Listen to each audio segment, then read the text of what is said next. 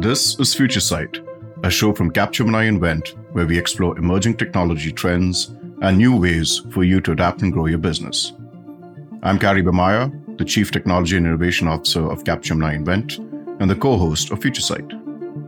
This episode is truly on the frontier of tech and innovation. We're going to be talking about quantum-centric data-driven R&D.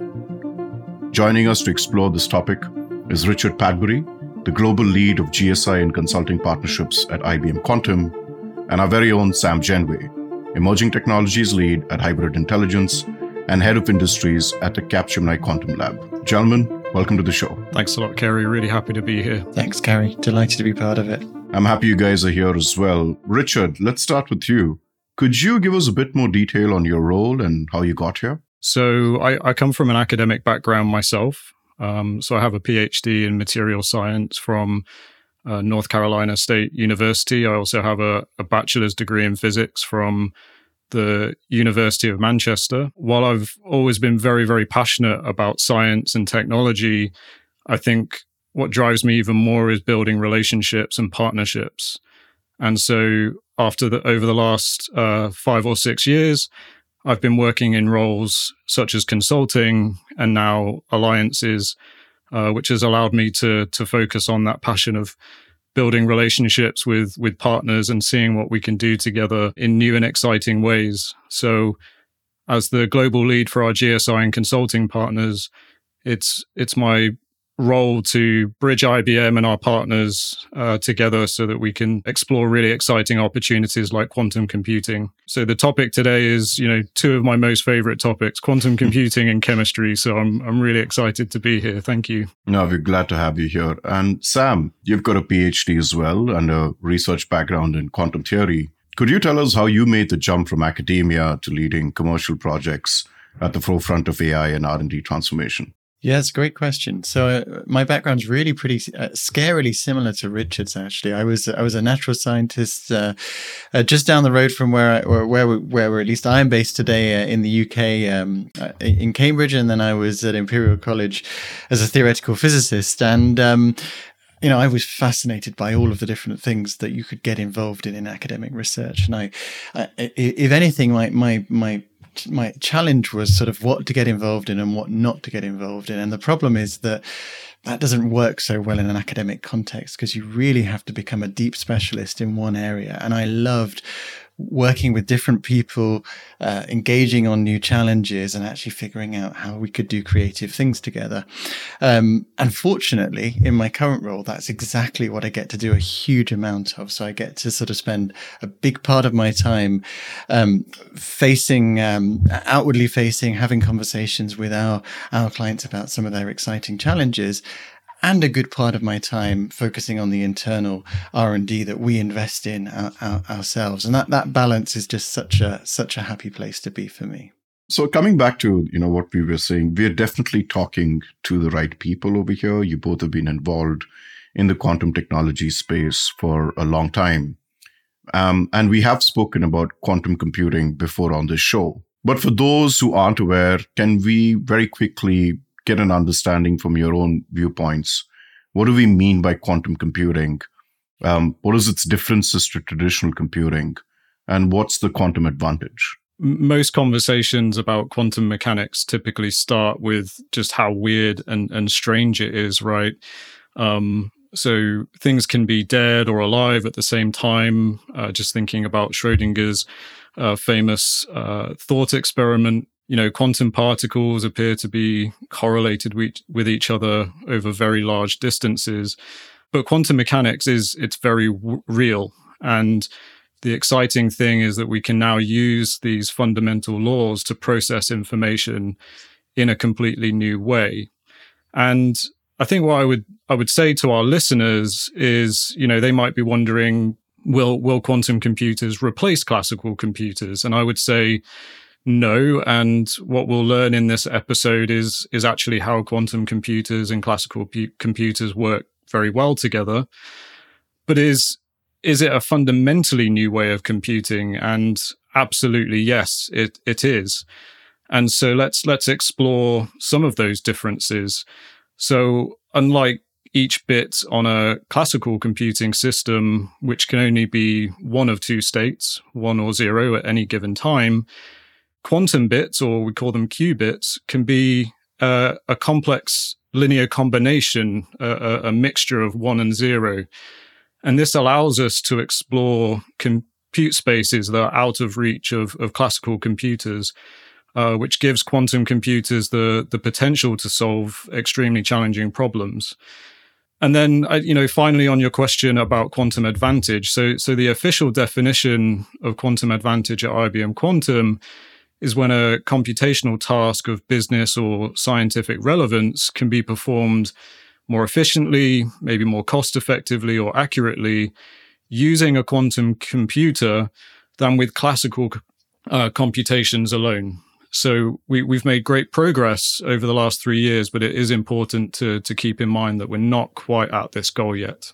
I think it's a really key part of what you just said, Richard, there about it actually being a problem which is sort of relevant scientifically or relevant in a business context. Because I guess we have reached the point where we've seen examples of quantum computers doing things which are extremely difficult to simulate classically, and actually.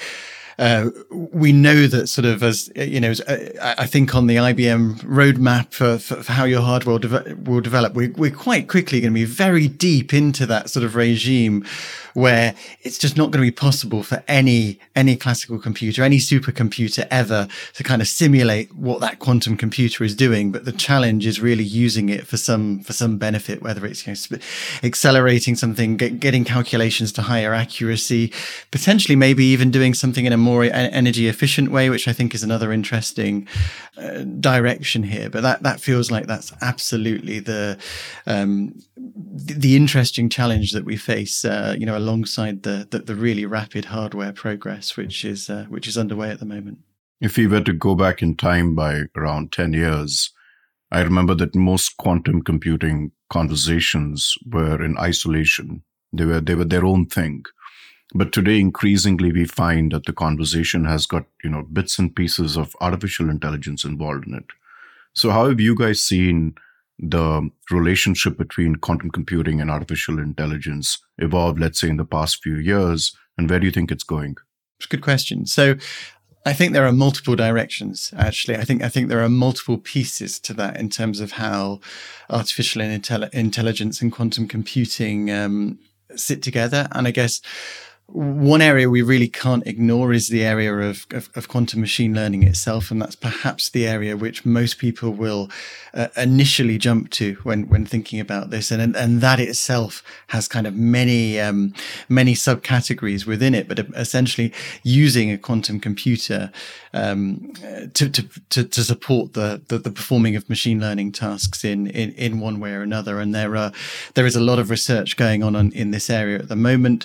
We've known for some time there are some great theoretical results that suggest that subroutines within machine learning approaches could potentially be hugely accelerated. But we're also seeing examples, perhaps at the more heuristic level, where we're seeing that actually some of these quantum machine learning models, which can be explored at small scales today, are actually very expressive, and can create models which seem to be sort of able to generalize very well for the number of parameters that they have, which is also another really exciting area.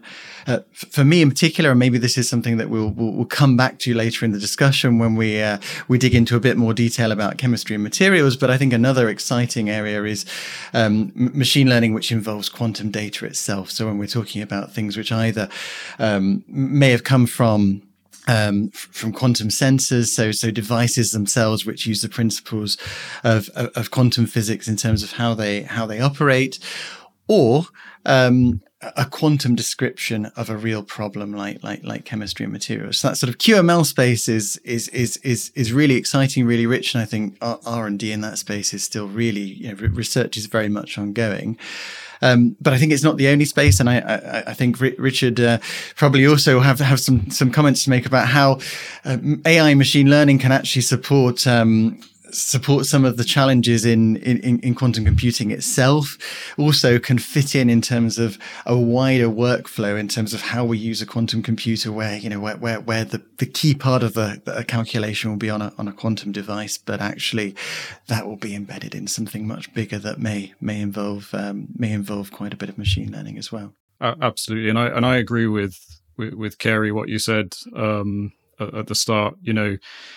I think in the beginning, these new technologies do tend to develop in isolation. So there's usually a handful of key researchers around the world that really drive these fundamental developments. But then there are these inflection points where we learn more, and in the case of quantum computing, we're able to develop these systems and get them online and get a wider range of people interacting with them and learning how does quantum computing work. And so that was one of the reasons why we created the IBM Quantum Network back in 2016, is because right from the start, it's been our goal to get quantum computing in the hands of many different people as we possibly can.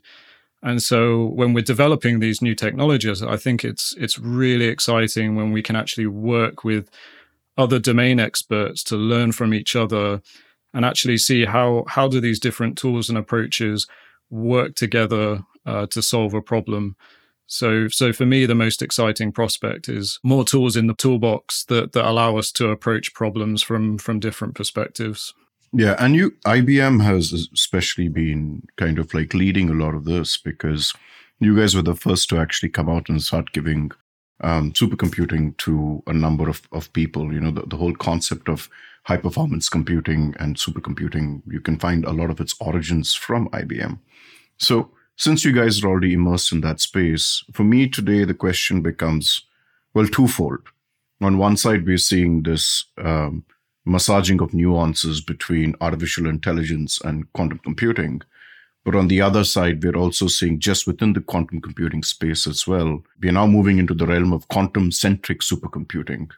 So Richard, since you're here, could you kind of explain what is quantum-centric supercomputing and how is it different from traditional supercomputing?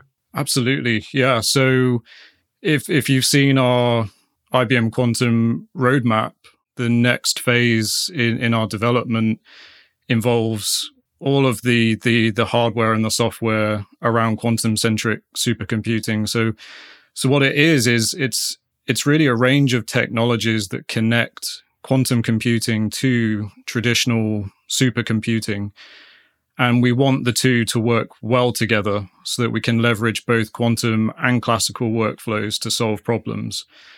And so, as I say, this is the next stage in the IBM Quantum roadmap to achieve exactly this. So we have plans to develop a 4,000 plus qubit processor built with multiple clusters of modularly scaled processors, by 2025. And so this means that we have to make new advances to our quantum processors, the middleware that orchestrate the classical and quantum workflows. But of course, the software that algorithm developers can use to build models. We need to make advances on these three key areas in order to realize the potential of quantum-centric supercomputing. And so for us, the idea is that anyone trying to solve a complex problem can utilize quantum technology without knowing the details of quantum physics, just like they can utilize classical resources today without knowing the specifications of the CPU or the GPU that they're using. And so we're very excited to explore how these tie into Capgemini's quantum-centric data-driven R&D and how we can work together to drive these exciting technologies forward. And Sam, you're someone who's actually the person who actually builds a lot of these algorithms. So based on what Richard's just saying in terms of this kind of new user experience, how's that going to change the kind of work that you're currently doing? Yes, it's a really good question, because I think a lot of people sort of assume that when they think of quantum computing, it's a sort of it's a new bit of hardware which is going to work in isolation, and we're going to switch things across to that, and it will be kind of just kind of version 2.0 will be the quantum computing version. And actually, I think across the board, that's not the case. Everything that Richard has just described actually really encompasses all of the kind of future workflows which are going to leverage quantum hardware. They're all going to require this sort of intimate coupling between classical and quantum compute resources together. So this sort of layer of, if you like, middleware that sort of sits above the hardware is going to be absolutely critical for everything we do. Now, it's going to can be completely relevant for the things that are maybe close to the topic of conversation today around chemistry and materials and R&D, because these naturally involve parts of those calculations which will have to be done on conventional hardware, because that's where it's most efficient, that's where it makes most sense to do it. But also focusing on kind of the core part where there is a benefit to the kinds of algorithms which quantum computers can operate, being done on a quantum computer. So while today this is sort of in the research stages, this is still being built out, and we're still sort of mapping out how that looks, and there's even flexibility. There are, we touched on quantum machine learning earlier. Maybe in some situations, it may be explicitly the case that we want to use a quantum machine learning algorithm versus a classical machine learning algorithm. But actually, that sort of close connectivity between the hardware along a pipeline is going to be absolutely core everywhere. And I think it is interesting how sort of Richard describes it as sort of building the tools, because I think there are parallels. If you look at what's happened in the space of AI, for example, we saw that as neural networks gained prominence in the very early days of research, people were actually parallelizing training themselves. People were writing CUDA to harness GPUs, and of course, today, nobody does that. If you go and pick up a library like TensorFlow or PyTorch, you are really not needing to write the low level code which sort of describes how parts of the calculation are going to be farmed out to the GPU that leverages the great deal of parallelization there, and then brought back to CPU. As part of the sort of back propagation steps, the way in which we train these neural networks, and obviously this is a sort of this is to some extent a much easier challenge than the integration of a whole new kind of computational device like a quantum processing unit with classical hardware. But I think we'll reach the point where it really can be seen by those end users as another tool in the toolbox, in the same way that we know that if we're going to look at contemporary AI, we're going to need some GPU resource in there. So that's how I see that future mapped out, and I think it's really exciting that IBM is working on these things now, because yes, they're going to form a part of the future of all of those workflows. But we need to be tackling them now to be able to go on that journey. So let's get more specific then, right? Both of you have worked in the field of chemistry and material science. So how does the concept of quantum-centric R&D fit into the field of chemistry and material science research today? Maybe I can start, and Richard, you can sort of chip in with your rich experience in this space as well. My view is that we should actually take them separately first. So maybe actually we should start, since we're talking about quantum computing, with the kind of why is quantum-centric in there? And I think the answer to that is that some problems are just fundamentally quantum mechanical in nature. If we want to understand how chemical reactions happen, if we want to understand the properties of battery materials, catalysts, in fact, even if we want to understand the color of compounds which are used in dyes, these are all actually quantum mechanical things. And it turns out that quantum computers are extremely good at simulating other quantum systems. In fact, that goes right back to the early origins of quantum computers as an idea. Richard Feynman made statements along these lines that if you want to study a quantum problem, the kind of computer you need should be quantum in nature as well. So there's this huge advantage from using a quantum computer for these kinds of problems, if we really want to be able to simulate them exactly, because they are exponentially difficult to study on a classical computer, but they're quite natural to study on a quantum computer. So that means, on your HPC or on using your cloud compute, if you want to study, let's say you want to study 40 electrons in a material. You want to study 41, well, you need a computer that's twice as big, roughly speaking. And if you want to go to 42 electrons, well, you better double it again. And you can see this doesn't scale very well. So quantum really unlocks that part of the problem. And I think both Richard and I will have done a lot of work on using quantum simulation techniques in this space to get that advantage. So that's piece number one. That's the first part. Second ingredient is, of course, the data-driven side. And I guess expert scientists actually use data all the time, even without thinking about it. Much of the sort of intuition that a chemist brings to a problem that might say, okay, this reaction will happen or it won't, or it will happen more quickly than this other one that's related, is really anchored in experience. It's anchored in running experiments. So actually the idea of using data to support scientific progress is absolutely fundamental to that field.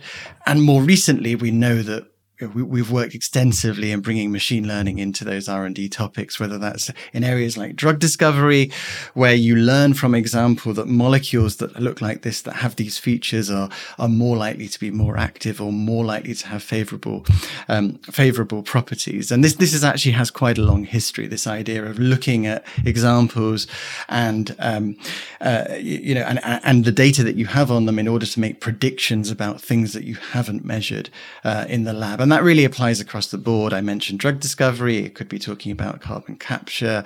I could be talking about other classes of materials. So when we talk about quantum-centric data-driven R&D, we're really trying to draw on the best from both worlds. We're acknowledging that there are some properties of matter, of chemistry, of materials, where the quantum description is fundamentally the right one.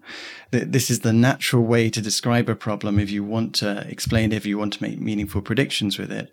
But combine that with the fact that we know we can create really powerful models with data. And in certain situations, we think this can be incredibly powerful to create better performing models that generalize with smaller data sets. That means you get more value from the experimental data that you've gathered. Richard, anything you want to add on to what Sam just said? Yeah, absolutely. So there's a lot there that Sam's described that really resonates with me, particularly. So I come from an experimental background. So my PhD going back many years now, I was an experimentalist. So I was in the lab making samples, characterizing them, trying to understand the structures of these things that I made using experimental methods. And so, as Sam mentioned, as a material scientist, we bring a lot of domain knowledge and intuition, but we are also used to working with data. The challenge is that in material science, in particularly, and probably in drug discovery and chemistry, the cost to acquire that data is very expensive because of the nature of the experiments we have to perform to get that data. So being able to do more with less is incredibly important. But I think another thing that comes to mind is, discussing the challenges of maybe a simulation only or a data-driven only approach for material science problems. Again, data-driven approaches are generally cheaper. You can build machine learning algorithms on a simple laptop and analyze data. But typically they require sufficient training data to get the most out of, to actually train a decent model to help us understand what we're working with. But as we've discussed, that can be very expensive to acquire. But if we look at simulation methods, they tend to be more expensive in terms of compute cost, but they allow us to acquire new data and test scenarios that we can't see in our physical experiment. So I think that for me very much ties into what Sam was describing, where with some of these emerging quantum computing methods, these methods maybe fit a particular part of the problem really well. And so it makes sense to use a quantum approach for that specific part of the problem. And it helps us to acquire new data that we can leverage with these other technologies. So again, I think there's an exciting opportunity to combine different tools, whether it's quantum computing, traditional simulation techniques or data-driven methodologies. These really are complementary techniques. And so the strengths of one helps us to overcome the limitations of the other and vice versa. So I think for me moving forward, it's all about getting different tools and technologies together to approach problems from different perspectives. So both of you seem very optimistic. Are there specific examples where quantum-centric R&D has been used to achieve breakthroughs in the fields of chemistry or material science, either way?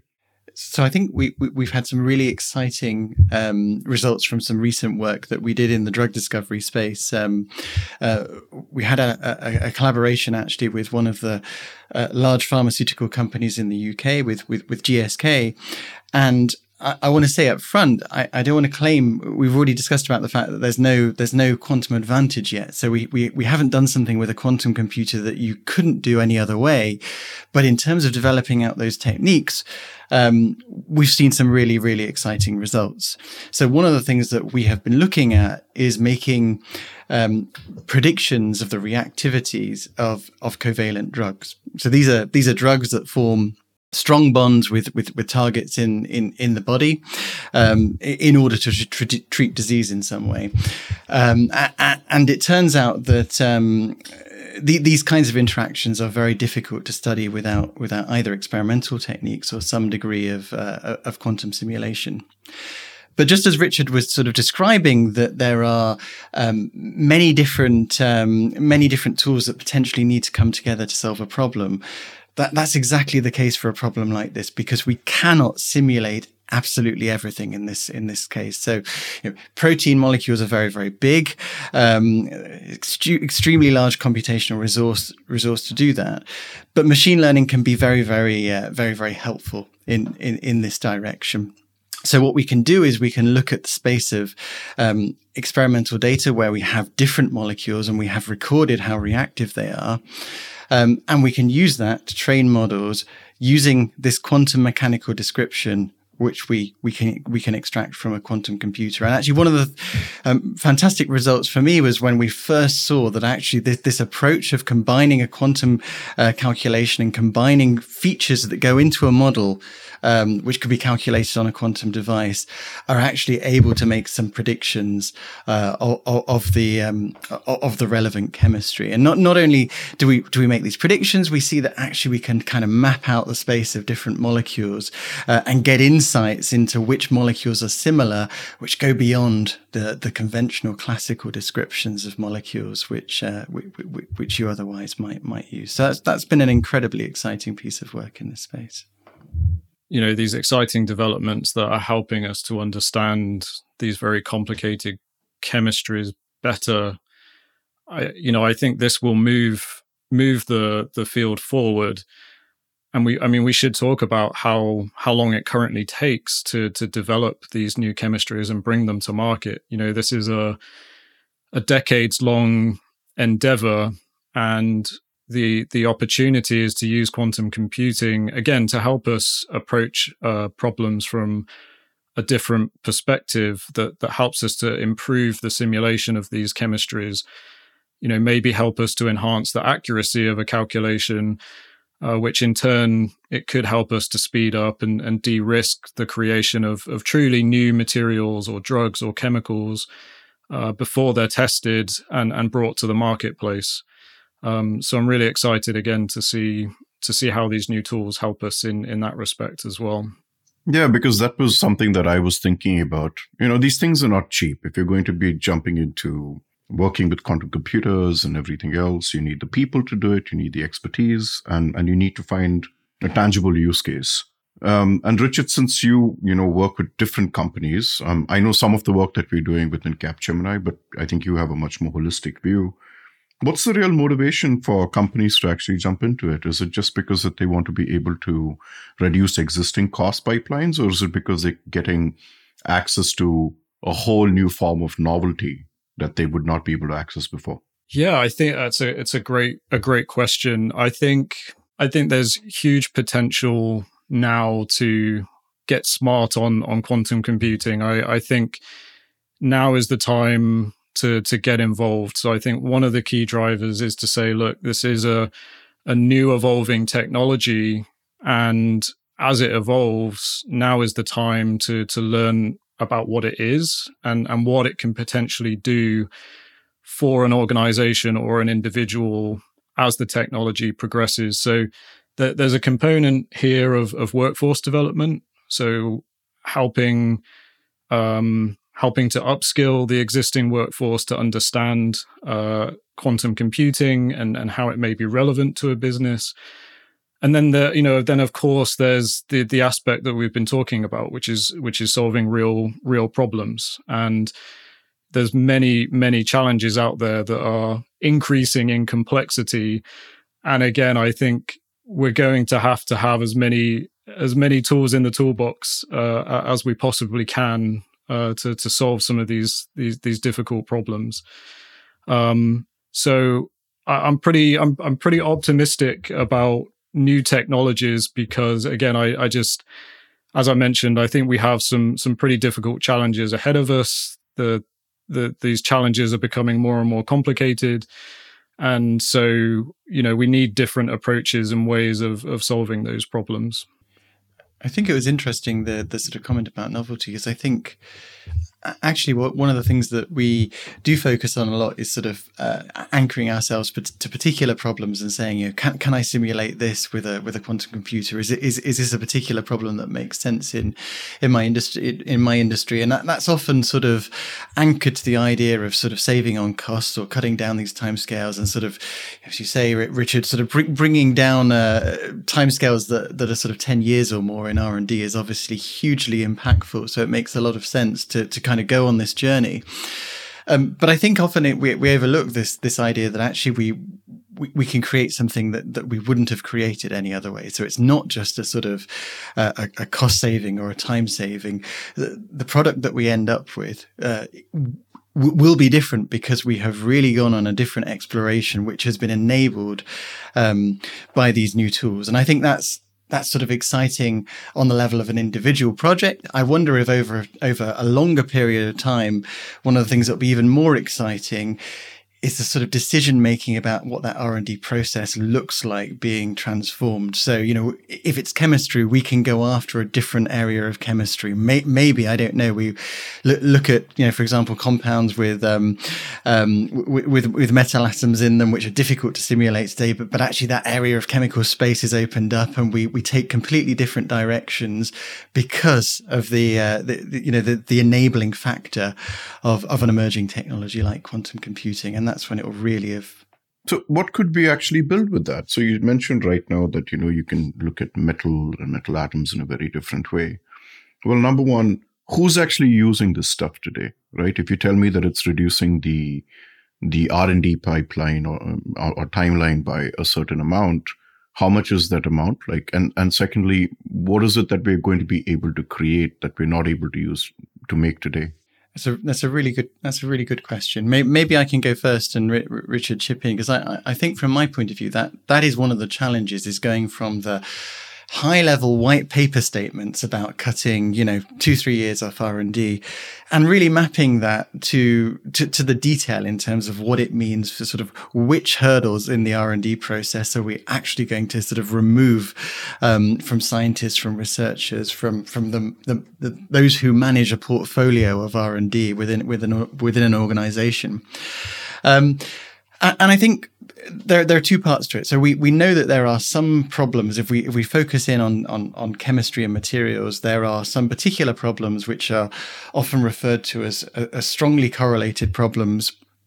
And this is where we have these systems with many electrons, and they all interact with each other, and it leads to emergent phenomena that are just really, really difficult to capture with classical techniques. So that whole class of problems are things that we just know already if we can tackle those with a quantum computer, then it will unlock things that we cannot capture with the sorts of approximations that we have to make on classical computers. And these sorts of things appear in many situations. So there are many areas. Obviously, there are some of these in drug discovery, but also catalysis in materials for carbon capture and storage, and so on. The list goes on. But the second part is kind of what I was hinting at as to whether, well, maybe we pursue research directions which are kind of we wouldn't have pursued because we wouldn't think of studying that problem because it's just too hard to tackle computationally. And that's where I think it's going to get really exciting. I don't know, Richard, do you have any thoughts? What are some of your favorite areas where you think there could be, given your materials background, do you have a different view, or are there particular areas you're excited about there? Yeah, I think there's so many exciting areas to explore. I think for me, again, I sort of think back to my experience in the labs. I sometimes feel that our development pathway can be quite linear. You identify something, you explore it, you characterize it, you understand it. Our goal in an R&D workflow is to then move that idea forward, down to ever more increasing scales in order to get it into a fully finished product. And every step and stage we take, the risk and the complexity involved in going from that initial idea to a fully furnished product is very, very complicated. I think for me, leveraging quantum computing at the start of a project where I can use this new way of processing information to help me understand, the material or the chemistry that I'm exploring, if we can make progress there, then we can de-risk the rest of that process and that pipeline. So for me, that's a really exciting opportunity to discover and develop materials, chemistries, or drugs that I can be confident to forward to the next stage of development. I've always liked to say as well, there's lots of the material and chemistry space that we have not even discovered yet, and I think that ties into what you're saying, Sam. There's certain areas that perhaps we've not been yet because it's we either haven't stumbled across it or it's just too complicated to get there. And so I think this new way of computing and simulating materials could unlock new spaces for us to explore, new materials for some of these emerging challenges, carbon capture and storage or battery technology, catalysis, all of these very important areas. I think the hope is that we'll be able to find and identify new chemistries that can make batteries more efficient, more powerful for some of these emerging applications like electric vehicles.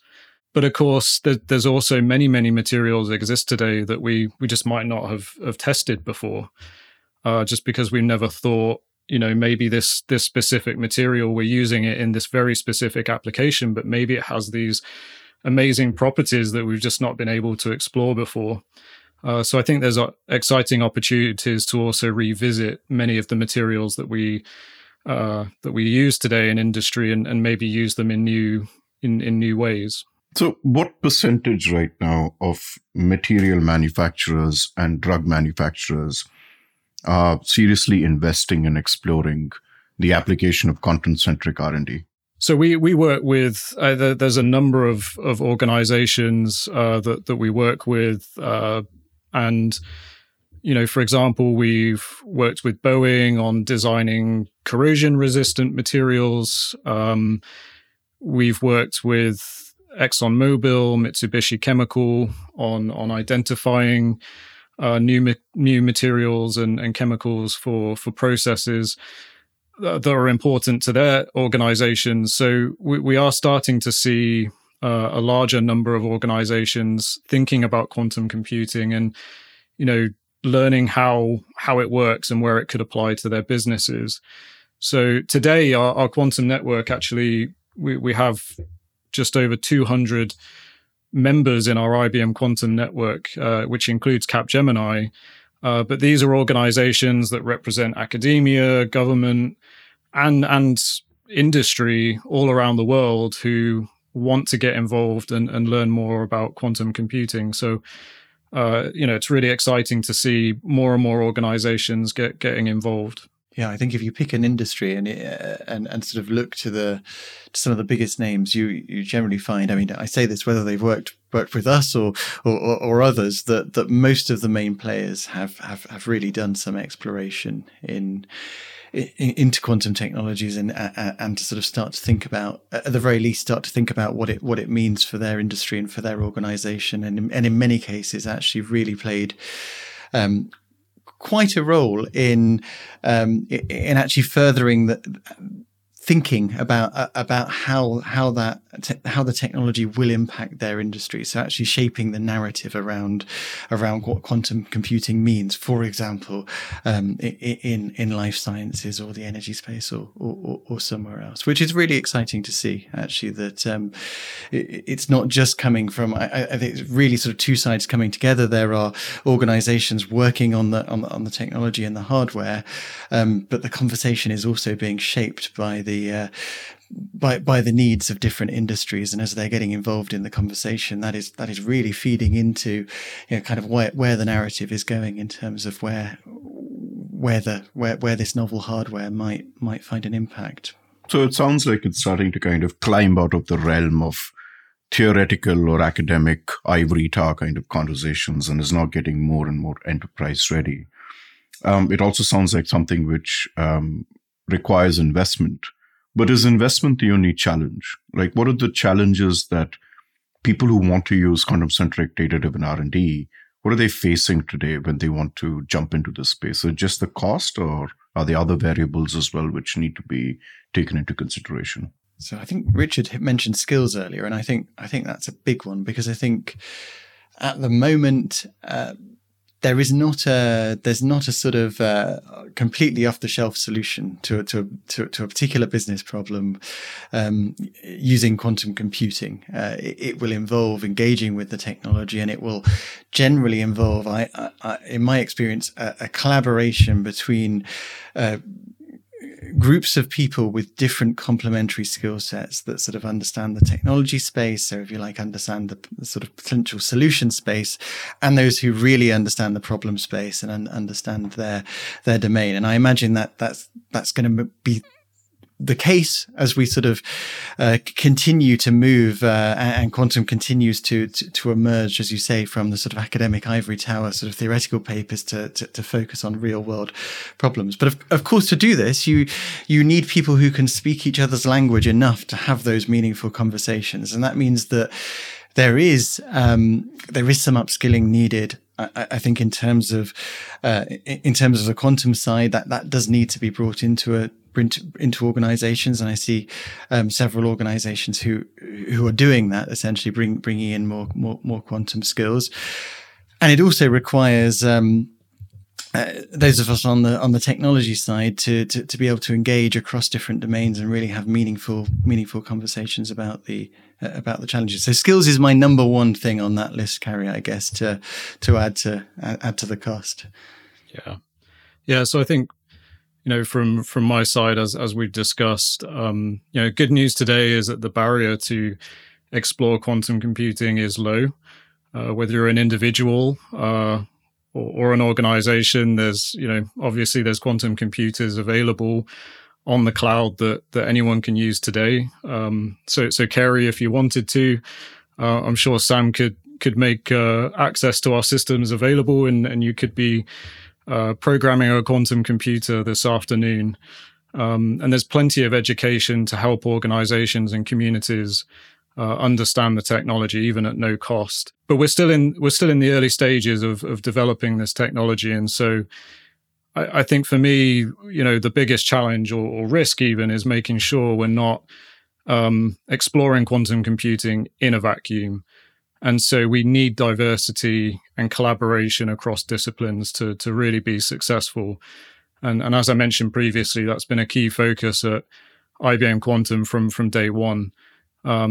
So again, since 2016, when we created the quantum network, today we've got over 450,000 users on the platform. We've supported over 4 million learners around the world. Again, this is all about building skills in quantum, and we've worked with over 250 organizations around the world, including Capgemini, which is really exciting. And I would say for organizations and individuals specifically interested in research, the first step is to map the problems that they're trying to solve to what a quantum computer can potentially achieve today. And of course, scientists like my colleagues at IBM and at Capgemini can come in and help here and help domain experts begin their research and use cases. And hopefully in the not too distant future, we'll have applications that deliver a quantum advantage. How far do you think we are from this? Because I think that's the main thing, right? The day that we have that wow kind of effect in which we see something which was completely not possible before, that's when everyone's just going to it's going to have the generative AI effect. AI has been going on for how many decades now? 4 decades or something like that. Until right up to last year, if you went to the average person on the street and asked them a question about artificial intelligence, I think the probability of actually getting a very nuanced answer for them would be quite low. But ever since ChatGPT's come out, I mean, you just see the usability curves, and it's off the charts. You've never seen something like that before, and now everyone's kind of like become an expert in LLMs and generative AI models. So when do you think that movement's going to actually happen for quantum? Right? When is it? How far do you think we are from it?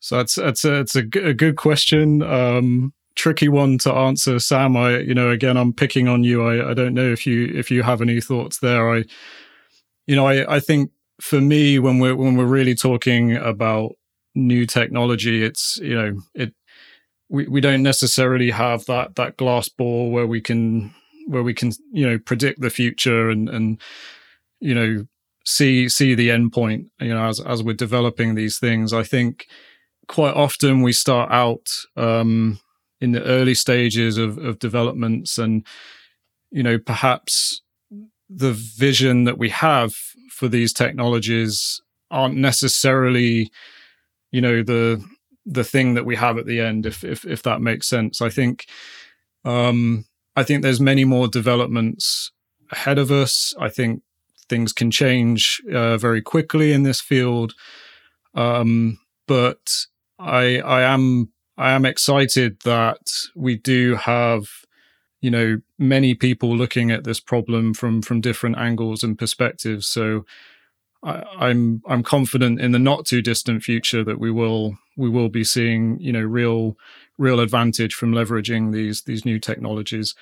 So a bit of a roundabout answer to your question, but I think maybe the short answer is we don't know, but we're working hard to obviously move the technology forward. So I was going to say, I don't think you're going to get a really concrete date from either of us. I think the rapid progress is really exciting, and I think it's most likely that some of the really killer future applications are going to be things that we haven't thought of yet, right? This happens all the time with emerging technology, that we focus on things where we can see a path forward, and those are really, really exciting. But there are moments where there's a light switch flipped, and okay, this is where it's going to have a major impact that we didn't foresee. So I do sort of retain that position that probably we haven't necessarily sort of mapped out the most what will be the most exciting application, kind of a decade or two down the line. But in terms of the sort of when are we going to get there, maybe there are a few things that we can say that sort of divides up the sorts of problems, just so we can be a little bit helpful, because it's worth saying that there are known algorithms where it's clear if we get to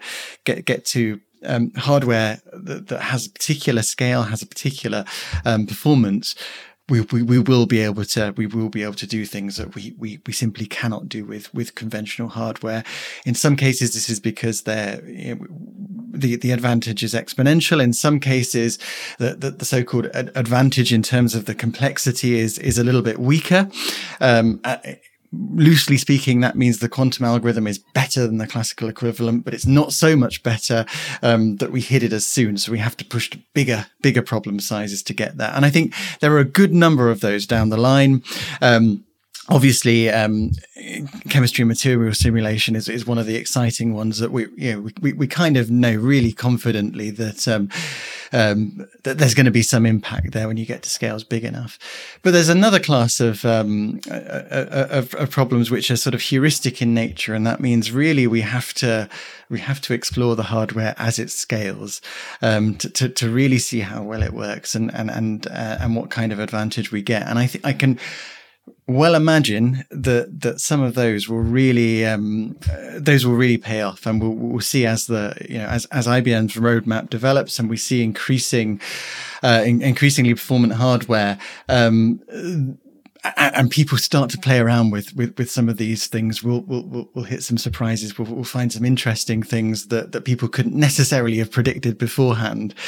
And I don't think we should be too surprised if that's the case. If you look at AI, this area is full of heuristics, which when you can throw a huge amount of compute at problems, you see, okay, fantastic, it works. But you couldn't necessarily have gone back a couple of decades and predicted this is proven to work today. So I think that's where stuff gets exciting. And that's why the next few years are going to be great. And we have we talked about formal definitions of quantum advantage earlier in our talk. We have a simpler path at IBM Quantum. So on the hardware side, can we run circuits faster using software and classical hardware in collaboration? And then what interesting problems can we map to those circuits? So when I think about the future of chemistry research, as IBM Quantum's focusing on improving the hardware and the software capabilities to run faster circuits, we need to work with the domain experts to understand their problems. How can we decompose that problem into its individual parts and then map specific parts of the problem to quantum versus classical?